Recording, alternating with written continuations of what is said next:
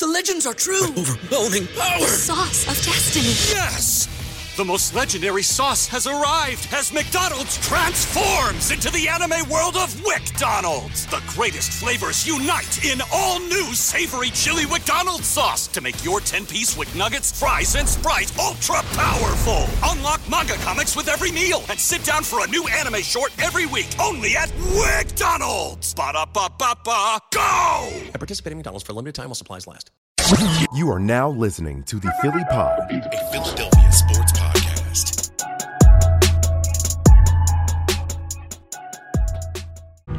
I love it, because you know what? We got a talented roster here on The Gambler, and I was hoping that I could get this next guy on the show. And you know what? He said, yo, I got time for you. Victor Williams, our Eagles insider. So happy that I'm able to get Victor on today's show, because Vic, the hell is going on in Philadelphia Eagle land, my friend? Long time talking. Haven't had you on the show in a couple days. Well, we had you on last week, excuse me, but obviously things, I've just said, you know, we're going to focus on college hoops. Eagles are going to stay steady in the boat, and then all of a sudden, after the college hoops, after the college tournament, then we're going to focus on the draft and hit a home run on all things Eagles. But of course, Howie Roseman can't help himself. Had to make a trade. I'm greatly appreciative of you sliding a couple minutes for us here. First of all, he's joining us on the Dr. Glatt Regrow Your Hairline. Dr. Paul Glatt is Philadelphia's leading hair restoration doctor. Check him out online, drglatt.com. Our guy, the great Victor Williams at the Philly Pod, or you can catch him on thelibertyline.com or at thelibertyline.com. Liberty Line Radio. Spit it out, Sean, every Saturday at 5 o'clock. Vic, how you doing, my friend? Man, I think I've been better mentally. The funny thing about all this is that once all the trades started happening, I was actually on the road, so I caught a glimpse of the Miami trade when they had moved back. When they moved back, what was it, 3-12? And I was like, man, it's Ja'Marr Chase time. Like, that's the one team that I had circled that, you know, if they can move back with the Panthers or somebody like that, you know, that's kind of the one threat that Ja'Marr Chase will go to. Obviously, you think about the Bengals and going back to Joe Burrow, but with Miami trading back, your first thought is that there's no way, you know, either Devontae Smith or Ja'Marr Chase or Kyle Pitts are all going to be off the board. There's too many OL and QB needy teams ahead of them. So, you know, that was my first thought. And then not soon after that, the Eagles do what they did.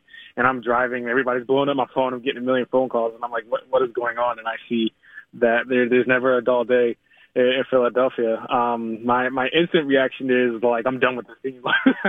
to be honest, like, you know, it's pretty hard to mess up the sixth pick and how we still found a way to do it. But, you know, as you sit down and you calm down and you try to look at it objectively, you know, I'd much rather have moved back than move up and grab a quarterback, which is, you know, whether Rappaport walked it back or not, you know, whether the Eagles were interested to move up to 3 if they had a chance to take Wilson.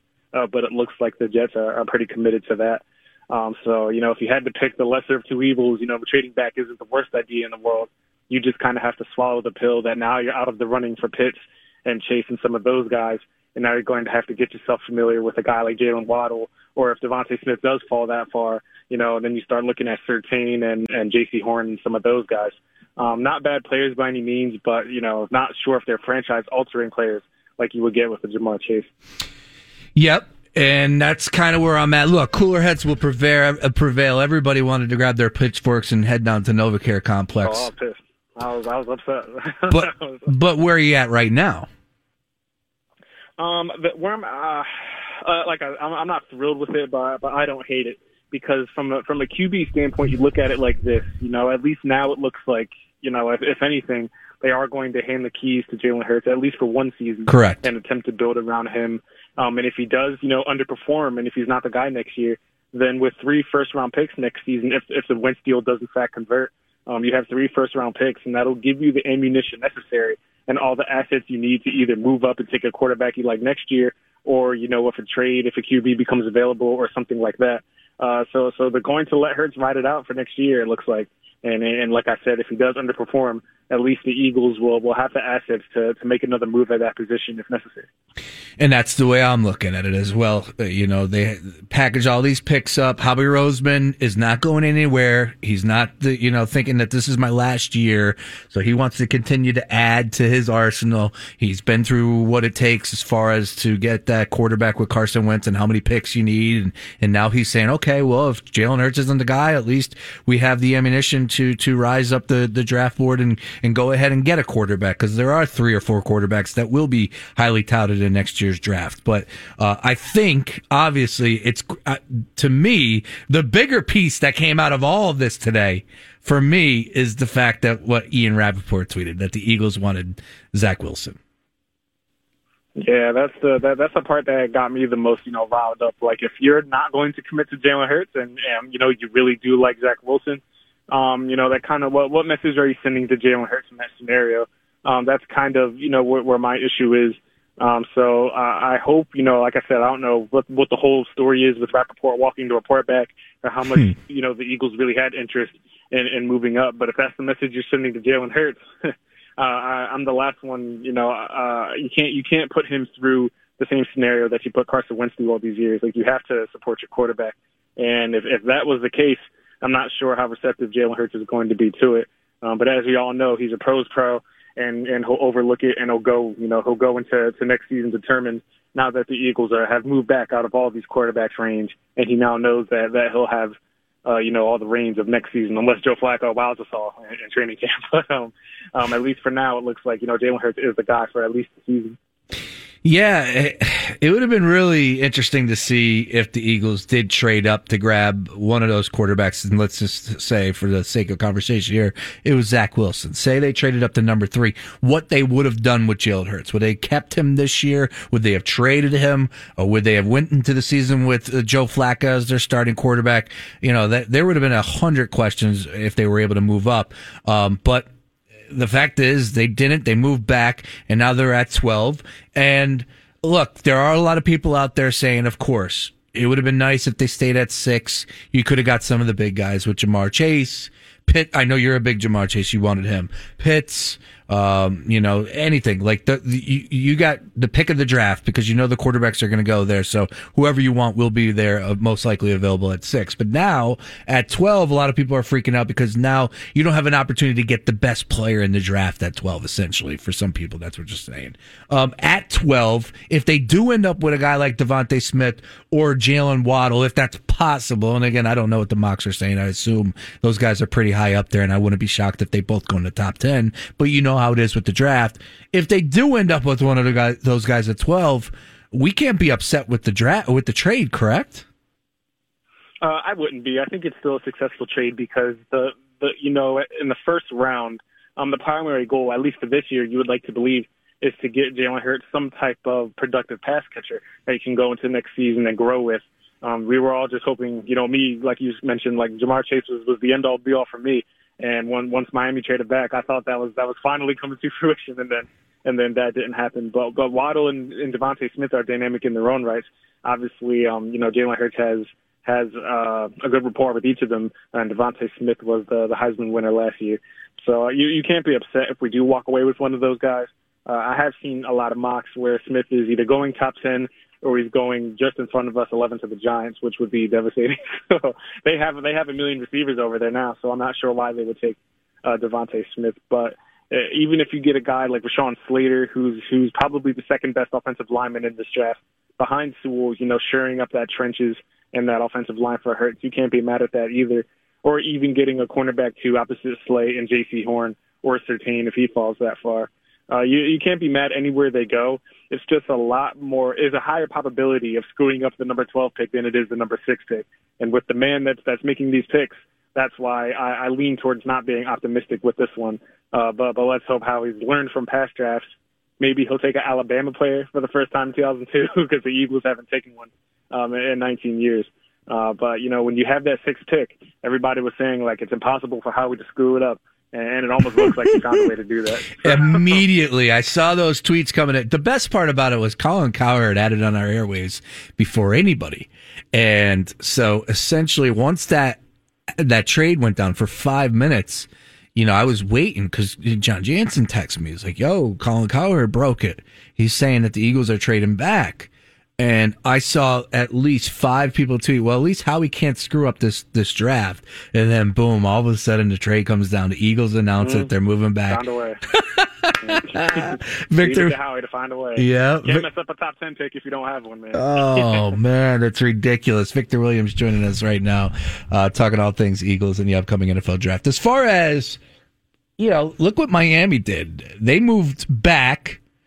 And they got a first-round pick, and they're still, picking 6th overall? So they're sitting pretty. Miami did it right, correct?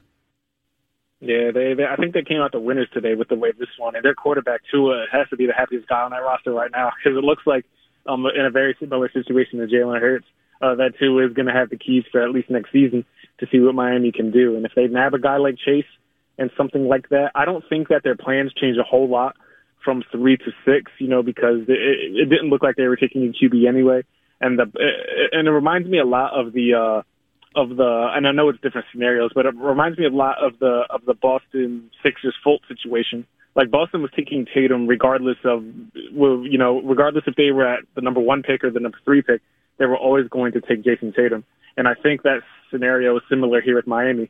I think they have their eyes set on a certain player that's going to be there at 6. So they felt like they could move back and still get their guy and stockpile assets. So I think Miami knows what they're doing, and I think they did come out the winners out of today's trade, barring the future. Yeah. Talking about these quarterbacks now, it seems like everybody's in love with Zach Wilson. If you were the New York Jets, if you were the New York Jets at number 2 and you had to choose between Justin Fields and Zach Wilson, do you have your mind made up yet? Yeah, well, I've always liked Zach Wilson, even when the Eagles were entertaining it or, the scouts were or whatever, and I saw the mocks of the Eagles moving up to take a guy like him. I've always liked him better than Justin Fields. Now, I'm in the minority who thinks that I think whatever Justin Fields can give you, I think Jalen Hurts can also give you. I think Justin Fields is a little more polished, but they have a similar skill set, and I think Jalen Hurts can get to where Justin Fields is now. I think Justin Fields is a little more developed than Hurts, and his ceiling right now is a little bit higher. But I don't think he's going to give you a whole lot more than what Jalen Hurts can give you right now. And Zach Wilson has that arm. We've all seen his arm strength and what he can do on the field. And I think the Jets are making a good move by picking Zach Wilson. He'll give Trevor Lawrence next season a run for that Offensive Rookie of the Year. Interesting. All right. Well, Eagles made things. I know you're a Lawrence guy. So. Oh yes, I'm definitely a Trevor Lawrence guy. For me, it's not even close. And Trevor Lawrence is just going to come in. The Jets are kicking themselves about they had that man all about until week 15. Do you think they're upset about this? It's a good question. I think right now, to me, I would be excited if I was a Jets fan.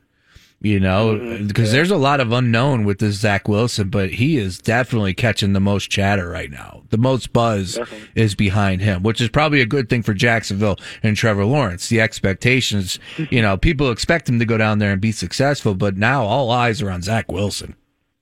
Mm-hmm. For sure. Yeah. Well, we'll see. Again, it's the New York Jets, and they haven't got anything right. So, as much as I want to give them credit, I'm not ready to go ahead and do that just yet. But new coach, maybe a new message over there. We'll see.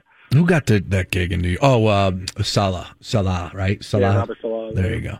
There's a lot of fire, man. Maybe he'll turn that franchise around. Yeah, you never know. I mean, defensive coordinators? Dan Quinn was supposed to do that. Never was able. Well, he got to the Super Bowl.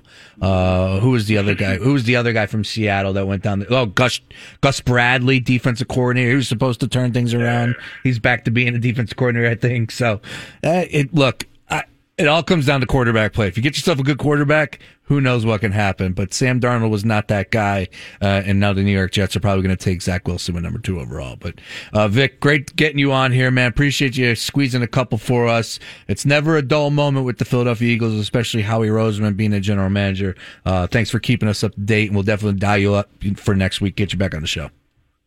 Yeah, at least they didn't pull this off on draft day because, at least we have some time to prepare. Because can you imagine if they would have pulled this mess on the day of the draft? I would have cried. Well, I'll tell you what, tomorrow's Liberty Line Radio is going to be fun. You guys are going to be after it at 5 o'clock. Oh, Lord. Lord. Yeah, a lot of trade deadline stuff on that one. I love it.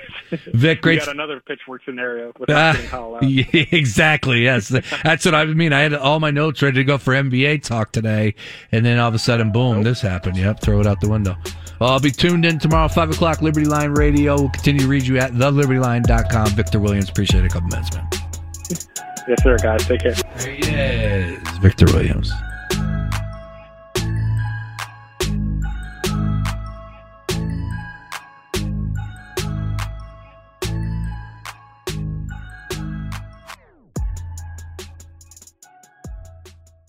What's so special about Hero Bread's soft, fluffy, and delicious breads, buns, and tortillas? Hero Bread serves up 0 to 1 grams of net carbs, 5 to 11 grams of protein, and high fiber in every delicious serving. Made with natural ingredients, Hero Bread supports gut health, promotes weight management, and helps maintain blood sugar. Hero also drops other limited edition ultra-low net carb goodies like rich, flaky croissants and buttery brioche slider rolls. Head to hero.co to shop today.